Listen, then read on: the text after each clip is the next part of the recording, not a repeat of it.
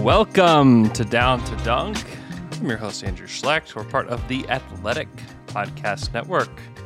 Go to theathletic.com/down to dunk and get The Athletic for a discounted rate.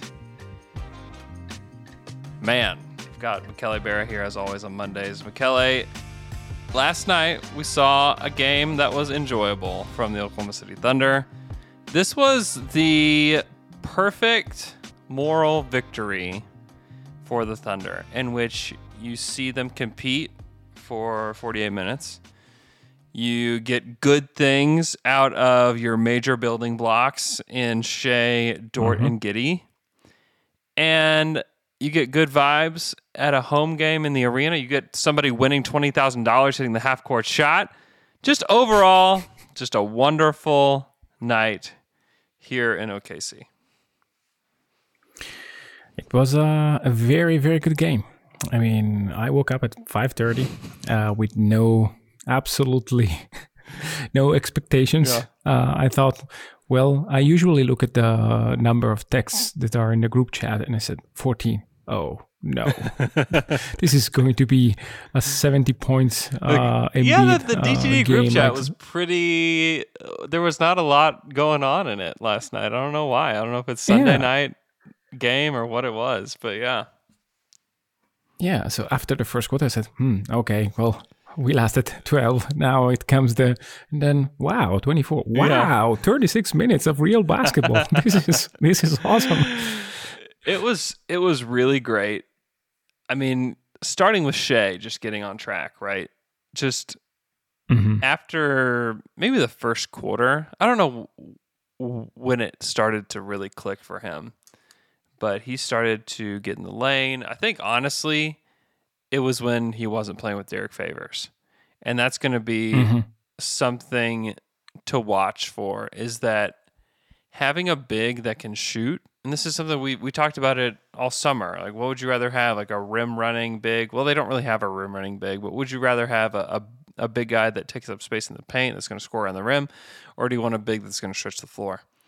And I think with the combination of Shea and Giddey, I think it's quite obvious that you would rather have a big that stretches the floor, because you saw when Mike and when JRE were in there that Shea was able to get where he wanted a lot easier, especially with Mike, is able to get to where he wanted so much easier than when Faves was in there. Yeah, that is right. I think that like Muscala or JRE are not the only types of thank you, Tyler. I just went off of work. That's why. Nothing special. No. This is hold on. Anyway, We need to address this real quick. We're getting all the comments in the chat on YouTube. This is another reason to subscribe to our YouTube channel. Go to youtube.com, search Down to Dunk, and subscribe, because you get to see Michele looking amazing. Just he looks just so good. I just have a tie. This is mandatory at my office. No, you look great. This is my mandatory office gear right here. But man, this is worth subscribing and watching the YouTube page, by the way. Okay, go ahead. Yeah. Apart from that, I think that a stretch big makes things extremely easier for a guy like Shea.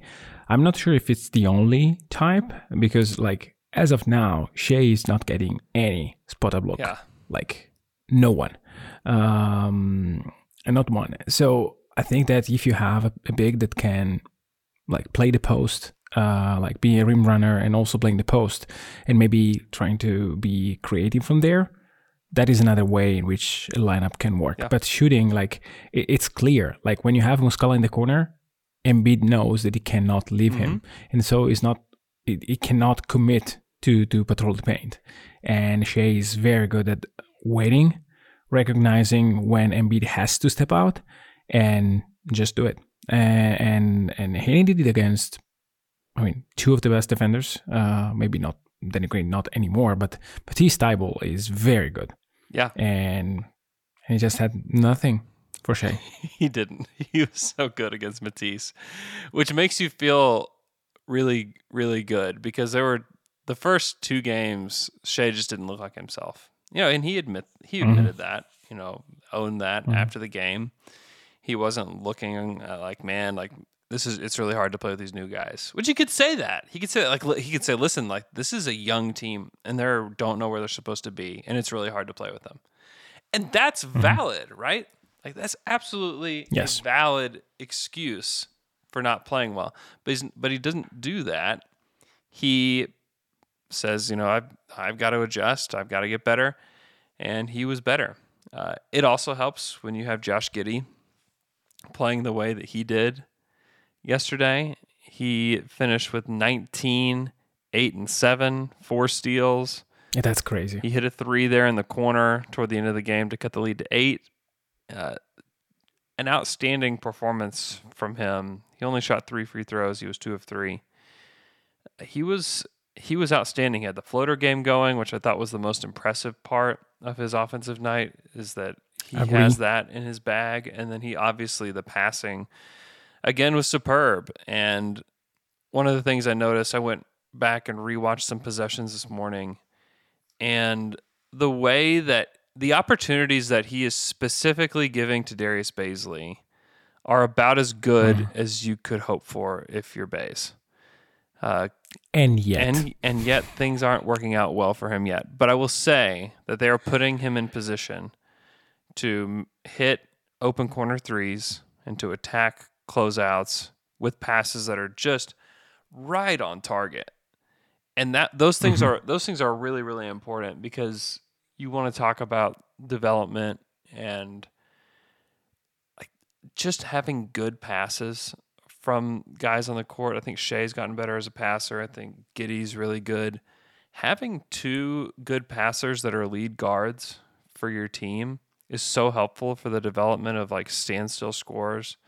Like Baze is not necessarily a standstill scorer, but like I think it's what he may ultimately end up being. Dort's kind of more of that. JRE is certainly that. Like, Kenrich. Like it's just really helpful for all those guys in their development. Yeah, I mean, I completely agree. And the thing that I liked the most about Giddey and Shea is that the first 2 games was kind of like out of sync. Yeah. And I thought that last night Shea had his moments, but they also tried to run screens for each other at the top of the key. Yeah. That is something that I want to see more. And the rhythm was there. I mean, when you have rhythm, like Giddey is such a rhythm player.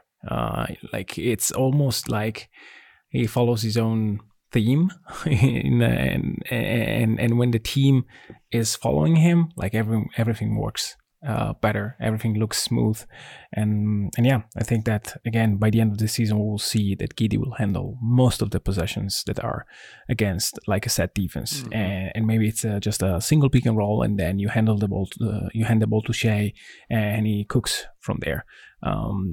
But the initial action, the initial pick and roll, I mean, you can see like Giddey has such a great court vision. That is, it's just a pity to put him in the corner. I mean, he can relocate afterwards, but initially, like let him attack, let him create, and Shea can feed off of him. Again, if you move the defense, and Shea can have maybe Breed instead of Matisse Thybulle against him, that is better. I mean, he can beat Thybulle, but can you imagine if he handles like half of his possessions against a sub defender because Giddey already moved the box and find like a better matchup for him? Yeah, we didn't have as many bad possessions, and not bad possessions, but like misplaced confidence possessions last night from other players. Yeah, it was mostly Shea and Giddey, which is what you want. Like those are really the only elite creators on the team. And then am I just insane to think that the next in line is Tre Mann? Kind of. You're kind of mad. Like I think he can create for himself. Create for himself, yes. Create a shot for himself. Better than most. Yes. Better than everybody, in my opinion, right? Who am I missing out? Who am I missing? Dort?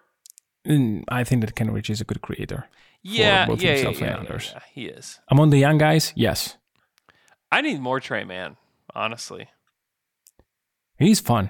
he is really fun. Yeah. And he's creative with his, like, not with his shot, but how he gets to the basket. I mean, it's good to see him playing. He's tall too. To me, he's legit 6'5" out there, and he's real skinny, and it will take some time for him to fill out. But the fact that he's 6'5" and not 6'3" is kind of a big deal. Oh, that helps. And he's got big hair too. Yeah, like he looks like he's 6'6" almost out there. Yeah, and if you think that he's a 6'3" point guard, then you're not as concerned about the wingspan, which is not positive. Yes, Right. but he is 6'5", so that's okay. I think that, I mean, the rotation will settle. I'm convinced of that. We already saw today, like like it was the last hour or maybe a little bit earlier, that Vit Krejci is assigned to the blue. Yep. We'll see more of this. Oh, we'll yeah. see like a lot of guys getting minutes there and not with the grown-ups. For sure, though, in terms of guards, apart from Shea and Giddey, who will play a lot and should play 30 plus every single night, I think that Manny is the next in line. I mean, if you consider Kenrich to be a forward. Theo has been terrible, and Ty just couldn't hit anything from three. So, but Theo is I'm kind of worried about last night. And even the first two games, you say, well, everyone played bad to awfully bad. But he was terrible last night. And most of the team wasn't. Yeah, he's just kind of out there, you know? And he's not horrible on defense, but he's not good. Yeah. No. Offensively, you start to kind of wonder, like, if he doesn't hit spot up threes, it's like, really, what is he supposed to be when he's on the court?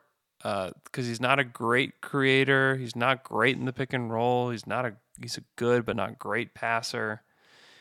I mean, the thing about the NBA is that if you want to be in the rotation, you have to either be good at lots of things or great at one or two things, right?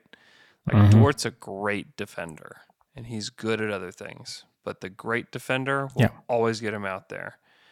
I would say that, Josh Giddey, great passer. Good at other things, but great passer. Like, he's going to play a lot. Kenrich Williams, great defender, good at other things. Theo, what's he good? What's he good at is the question. I mean, I think that he's kind of lost somewhere, because I remember him being way more assertive during some games last season. In preseason, we saw like the best version of him, probably. One of the best game that he had was, I think, the first or second game that he had in preseason. Yep. And then I kind of like, we said, wow, this is very mature. He's playing with so much poise. And then the poise went away. The shot from three went away. And now, like, no poise, no real creation, no shot, which is the real issue. Because if you have a 6'5" guard that can play defense and is a reliable shooter, that 6'5" guard will find place in the time in the league. But the shooting it's not there. Like, it's just like he had an air ball basically from the corner. Yeah. And it was a wide open shot. It was wide open. He has no rhythms and probably it's kind of in a lack of faith in himself somehow. You knew, I remember that play. When the ball came off his fingertips, you just knew there's no chance that ball's going in. It's just not happening. Even before. It was not like one, like if you look Seth Curry, like shooting, like that is perfect movement. He catches, he's already moving, and then like towards the shot motion, you can see that the ball will go in. And Maledon, it was, I think it was a bit afraid of taking that shot. You can see man. Like with man, you can see when he's going in and when it's not. And over the past few games, you can see like when he has his feet set, boom, that's automatic. Mm-hmm.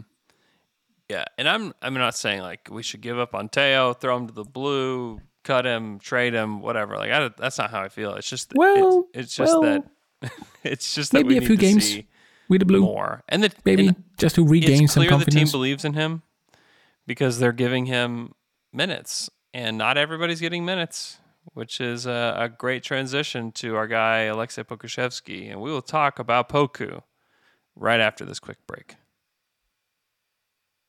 This episode is brought to you by Michelob Ultra, the official beer sponsor of the NBA. Want to get closer to the game than ever before? Michelob Ultra Courtside is giving fans the chance to win exclusive NBA prizes and experiences like official gear, courtside seats to an NBA game, and more. Head over to MichelobUltra.com/courtside to learn more.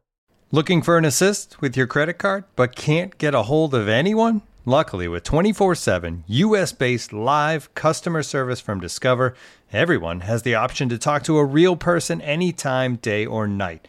Yep, you heard that right. You can talk to a real human in customer service at any time. Sounds like a real game changer if you ask us.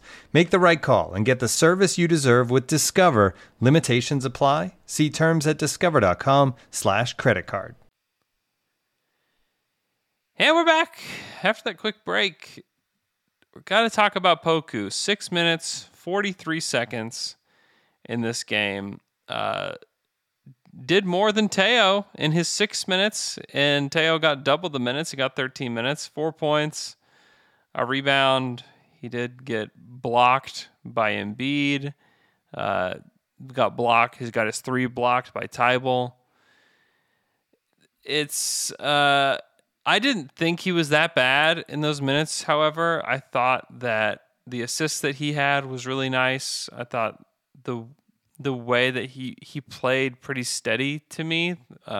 He scored 4 points. I don't know. I thought he was fine in those minutes, and then you just didn't see him again until the last few seconds of the game. And so it's a little confusing to me because this is a developmental year, and a guy like Poku should be getting more time. Like, honestly, like if this were a team, like if this were the Charlotte Hornets and Kenrich and Poku were on the Charlotte Hornets, it would be no question that Kenrich Williams should be playing over Alexei Pokusevski. Yes. Because the Charlotte Hornets would like to be in the playoffs. They would like to be 6 seed or higher. That's their goal. Yeah. The Thunder's goal is to have the first overall pick in the NBA draft. And Poku is more helpful in that manner. Now, there's a lot of factors at play, and there's a lot of guys that they want to play on this roster. I think they want to see Vit Krejci. I think they want to see Isaiah Roby. Both of them didn't play at all last night. I think they want to see Ty Jerome. Ty Jerome didn't touch the floor last night. So it's not like he's getting DNPs, which is good. No DNP CDs for Poku, but he is getting limited minutes, in which case I said on Thunder After Dark with John Hamm last night that I asked Mark about it after the game, and he mentioned that guys will be sent down to the blue. He said that doesn't necessarily mean Poku will be sent to the blue. But I would rather him play 6 minutes with the Thunder and 30 minutes with the blue, during the week than just 6 minutes with the Thunder, Like, I think he needs to... I think he... above a lot of these other guys for development needs to play. I just think he needs to play. Yeah. And he needs to play with good players. Yeah. Like James Anderson in the chat says something that I really like. And to me, it's the point of this season. Like James says, give Poku some of Baisley's minutes, especially while he's struggling. I think that is valid. And you can also take 5, 6, 7 minutes from Maledon, because you don't have to play Teo. You can play Man, Giddey, and Shea. You have enough guards there. Yeah. You have Dort, so you have already your guard rotation set. You can play Poku with Kenrich, Giddey, and Shea as the 4-man. Well, you can even play like Baisley at the 5 and Poku at the 4. Just play around with it. You want to play JRE 15? Great, do it. But give Poku that time, because I think that if you want him to be your creator this season, like probably you'll be disappointed. But I think that it's important for him to learn how to play off of Shea, off of Giddy, off of Kenrich. And that to me is missing right now. He's playing with this discombobulated unit with Maledon as the point guard. Yeah. This will like with like no spacing. So it's I'm not sure I like. Yeah, I don't like it the either. way. I'd rather see him start over Baisley, just flat out. And Baisley's done some good things, and he's had some rough nights too. Yeah. It's been a mixed bag overall, but selfishly, for my own enjoyment, I would like to see Poku starting over Darius Baisley. And that's kind of what it all comes down to, everybody. Is that selfishly, that's what I want to see. Because it's just more fun for me. Is Baisley, and like, I don't know, who's the better defender right now? Because I don't think Poku's that bad. No, it's not bad. It's not as physical though. Can't be as physical yet. Certainly, yeah. And you can't have him guard like a very strong guy. He's more like a guard/wing defender than a wing/forward defender. Yeah, because I mean, here's the problem. So on Wednesday night, Anthony Davis is playing the power forward, and will there be minutes of Poku guarding AD? Like the answer is no. No. I can tell you already. I don't need to see it. It's just not going to happen.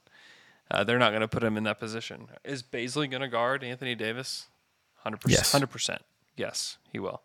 And does Baisley give up strength and size and everything against him? Yep. Yes. He does. But Baisley's more experienced, and they're going to give him every shot. And also, there is some truth to the fact that this is like a contract year for Darius, right?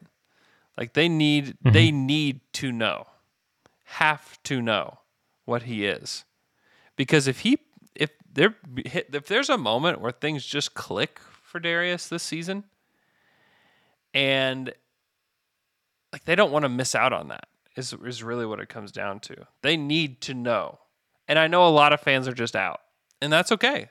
You can have that opinion. Everybody can have whatever opinion they want to have on him.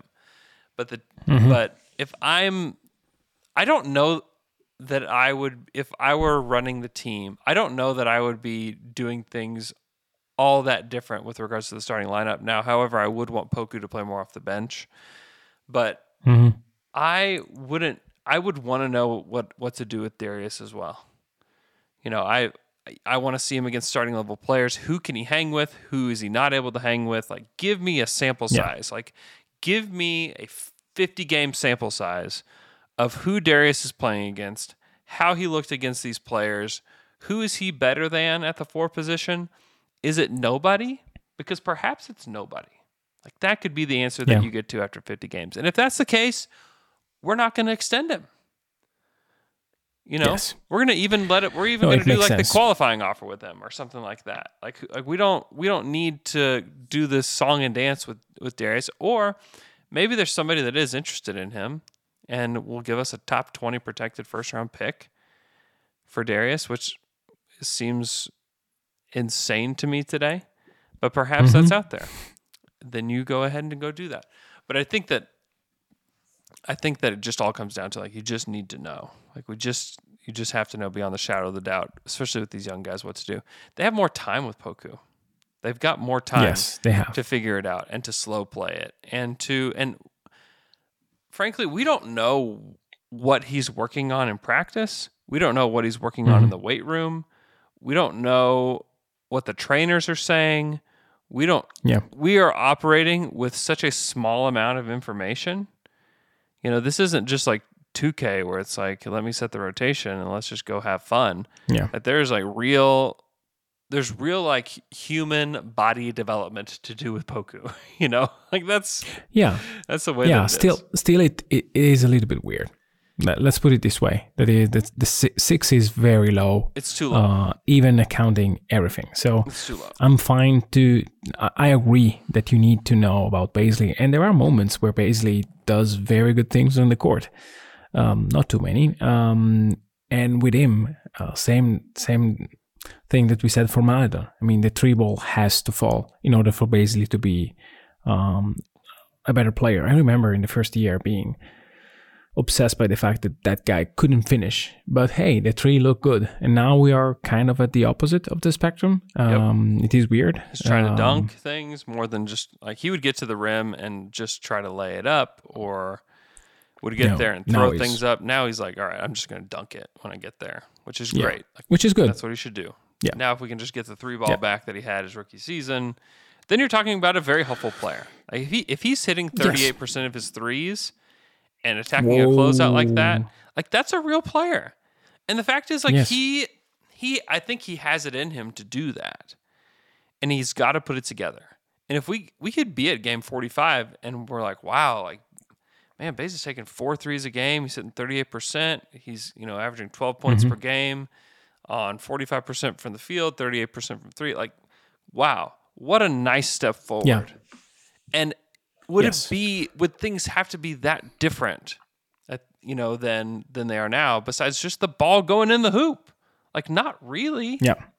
Not really that different, because he's doing the things in transition you want him to do. Now, should he be trying to dunk on Embiid? Like, it could have been an amazing moment, but it was like one of those, like, 1% moments where it's like, man, 1% chance that you're going to do this, Baze. But there is some excitement in that he is willing to go for those kind of things overall. But the Baze conversation is an interesting one. The Poku one is a simple one to me.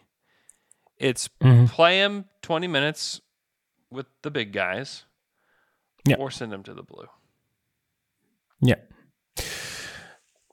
It feels a little bit like a demotion if you do it this year, more than last year. But hey, if that is the best way to give him time, we don't know where he is developmentally. Yeah, we just don't know. It is true. It is true. I hope that they will give him 15/20 with good players around him. Yeah. To me, it makes so much sense to have him being the first sub for Bazley. Like, just do it. Yeah. Or sub favors, and don't put Jerry in immediately. I know Jerry is playing well. But hey, he can be the second, the third off the bench. I'm sure he doesn't mind. So it's, but that's my idea. I mean, I just want to see Giddey, Shea, and Poku together. With Poku feeding off Giddey and Shea, because they can find good shots for him. Yep. And the shots where he was blocked were like very bad possessions overall that ended up in Poku's hands, and he had to do something. Well, and he had Tybal on him too, who has more length. And I think it was late on the clock. It's late in the clock. Tybal's on him. He's got to put something up. His release is still lower than it needs to be. There are a lot of factors that led to that happening. I'm with you. I would, if it were me choosing, I would choose 20 minutes with the Thunder rather than 35 with the Blue. Yeah. But I don't get to choose. I don't get to choose that, and it just is what it is. But one thing that we do know is that the rotation's not staying the same. Like, Isaiah Roby didn't play. He went from starting to not playing. Because too bad. Because they're tinkering with everything. And so did you miss it? No, absolutely not. Is it possible that Poku plays 30 minutes in the next game? Sure. Unlikely, but yeah. Is it definitely more possible that he plays 20 minutes in the next game? 30 is going to be tough. 30 is tough off the bench. It's tough to play somebody 30 minutes off the bench. Yeah. You basically have to start them. And I don't think they're going to start Poku this season unless there's an injury. That's certainly what happened. Okay, we're going to do some questions. Before we do questions, I want to remind you guys that we are having a Down to Dunk night at the Thunder Arena on November 15th. It's a Monday. We have sold out of our guaranteed spots for the live podcast. Wow. You can still get a ticket and go to the game and hang out with us afterwards. We're going to go down to the court. We're going to take a big picture we are going to everyone's going to have a chance to shoot a half-court shot. If you make it, you get a cool Thunder Prize pack, courtesy of the Oklahoma City Thunder, which will be very, very cool. So be sure that you come. You can still get to the live pod if you buy tickets now. You just don't have a guaranteed spot, and the space is pretty limited. So if you buy your ticket today, I'd say get to our live pod early to grab a spot, because there will be other spaces there. But they are the Tap House, which is just across the street from the arena, is being quite strict on space. But the good news is, no matter where you are there's like an upstairs and a downstairs. There's a stage that we will be doing the live show on. It'll be the Fry Pod crew plus Alex, which will be super fun. We'll miss McKelly dearly during that. But anyways, it's going to be really, really fun. My friend Dane is going to make a video of that night, so that we will put up on YouTube. I think we'll do the live pod and put that up on YouTube, and then we'll also have like a recap of the night with the half-court shots and everybody in the crowd. It's just going to be fun. It's just going to be one of those nights to remember for Down to Dunk listeners. So be sure to be there and hang out with us that night. You can go check it out. Just go, even if you don't have Twitter. Like if you have Twitter, go to our page and there's a link there that's pinned. And if you don't have Twitter, you can Google Down to Dunk Twitter, and then you can click on the link from there.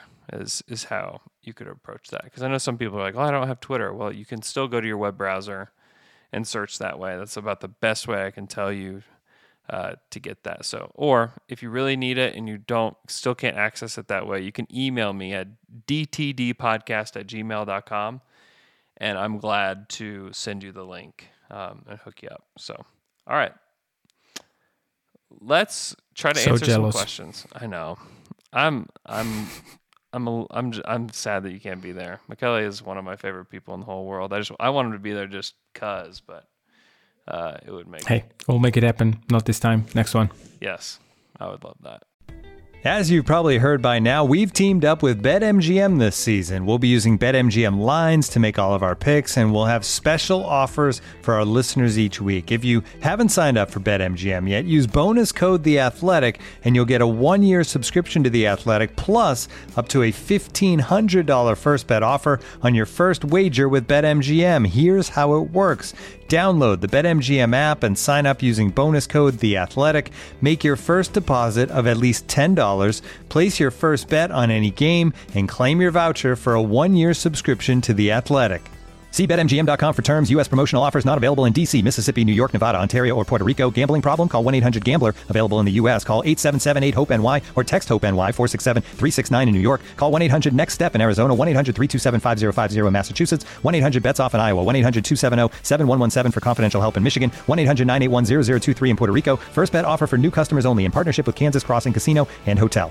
Don't forget, if you haven't signed up for BetMGM yet, use bonus code The Athletic, and you'll get a 1-year subscription to The Athletic, plus up to a $1,500 first bet offer on your first wager.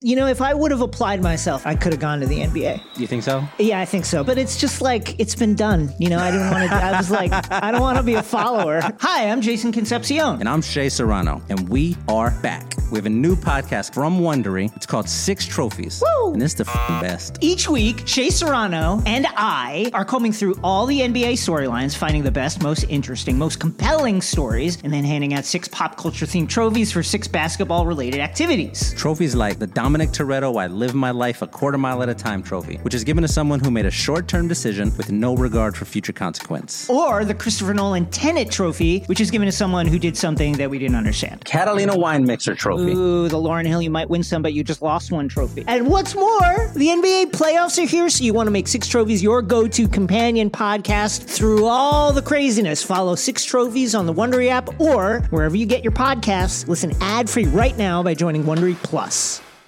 I love it. All right, let's answer some questions before we go. We only have about 8 minutes left that we're going to do this. So here is the first question. It comes from Lester Freeman, a longtime listener, Lester Freeman. Do you question the decision to have Poku skip Summer League, given that his feel for the game seems to lag behind his individual skills? Seems like he needs some game experience more than skill development. I don't think that his feel for the game is low. I actually think it's pretty high. Maybe he's not in game shape. That is probably right. He's not maybe up to speed in terms of reactions and stuff like that on some occasions.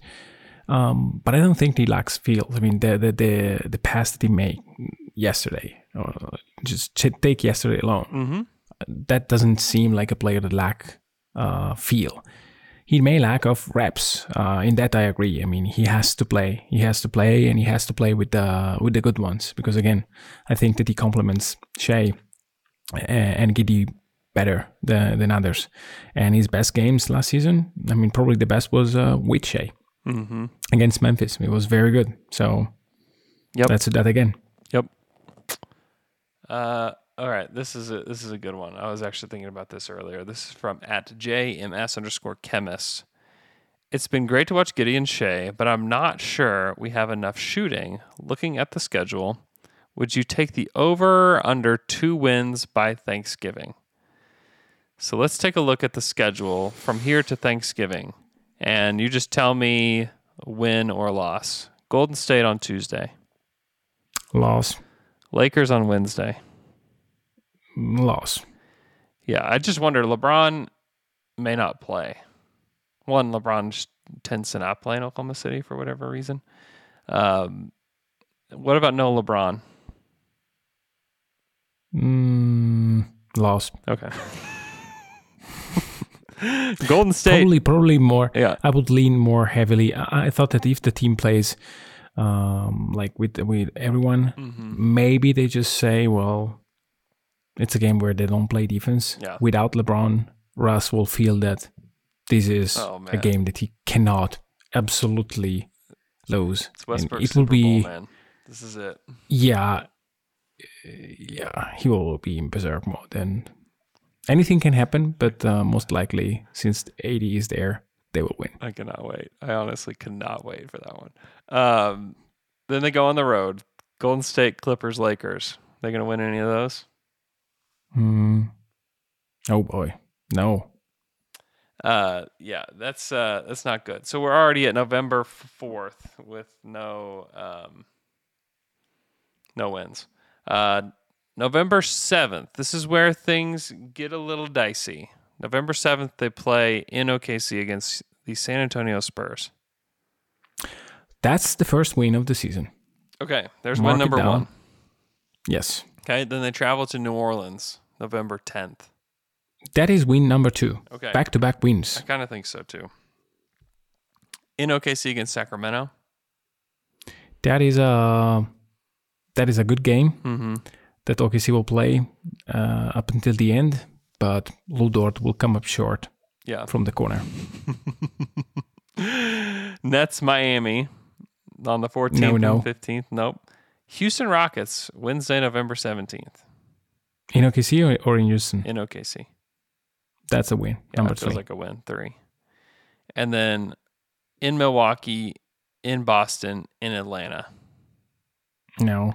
Yeah, those are all losses for sure. And then they play Utah at home the Wednesday before Thanksgiving. That feels like a big fat nope to me too. So there's 3 wins. So you're taking the over.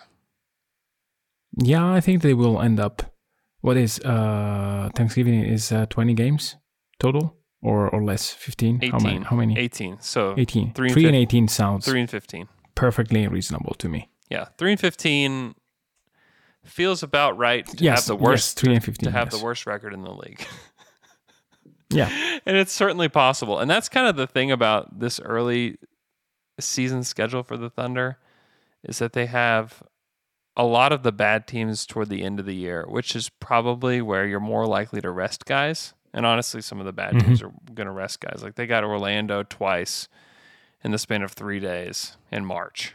Wow. You know, like those will be big ones. Like honestly, for the standings, those 2 Orlando games in March, they're going to feel so sad, but they're going to be 2 big games. We'll see. Maybe my preview, I have them at 24 OKC. Maybe they will be at 12 and nothing will matter. I mean, you look at the schedule and that it feels like 12 is possible. It really does. No, I don't think so. I mean, you look at it though, Michele, like it's, I mean, we got all that. We have 3, and then like they do have 2 more games against Houston still, which are toss-ups, right? Those are absolute toss-ups. Yeah. I know Houston trucked the Thunder, whatever. They're toss-ups. Like they're close to the same level of team. But then like Washington's better, Memphis is better, Toronto's probably better, Lakers, Dallas, Clippers, Memphis, Denver, Suns. One here, one there. I know. It's just this is the same stuff we went over last year. But yeah, they'll win. They will win games they're not supposed to. Like they'll win. Yeah. They'll beat less than last year. Yeah, they'll beat the Clippers one of these games. They'll beat somebody they're not supposed to. That will happen. But still, it still feels like about 19-ish wins. That's where I had them. It still feels about right. You know. And we'll see. They may, like, I wouldn't be shocked if they beat the Warriors or the Lakers in the next couple of days for their first win. It wouldn't shock me if they did that at home, especially the Lakers. Honestly, I think something that would be good for this young group would be beating the Lakers. Because I think they would get you on SportsCenter. It gets you in front of people. You're on national podcasts, people talk about you. You know, the Thunder beat Josh Giddey. About you get some of that. Yeah. Like that's good for them. Like it's better that they beat the Lakers and lose to the Pelicans. You know, like it's just better for them. So yeah, I think that I mean they are shooting terribly from 3, and it's not that they will necessarily be better. But there will be a game in which Poku gets into the game and nails the first 3, and then you win just because of that. Yeah, or Shea's not going to shoot so poorly from 3 the rest of the season. Yeah. Shea's been bad, straight bad from 3 so far this season. That's not going to continue. There will be a week where he shoots 50% from 3. Yes. And they will win 2 games. 2 out of 4 that week or something like that. Yeah, because what is he... I mean, these percentages, like, they mean nothing today. Like, the number's so low, it just means absolutely nothing. But, like, right now, Shea is shooting 15% from 3. You know?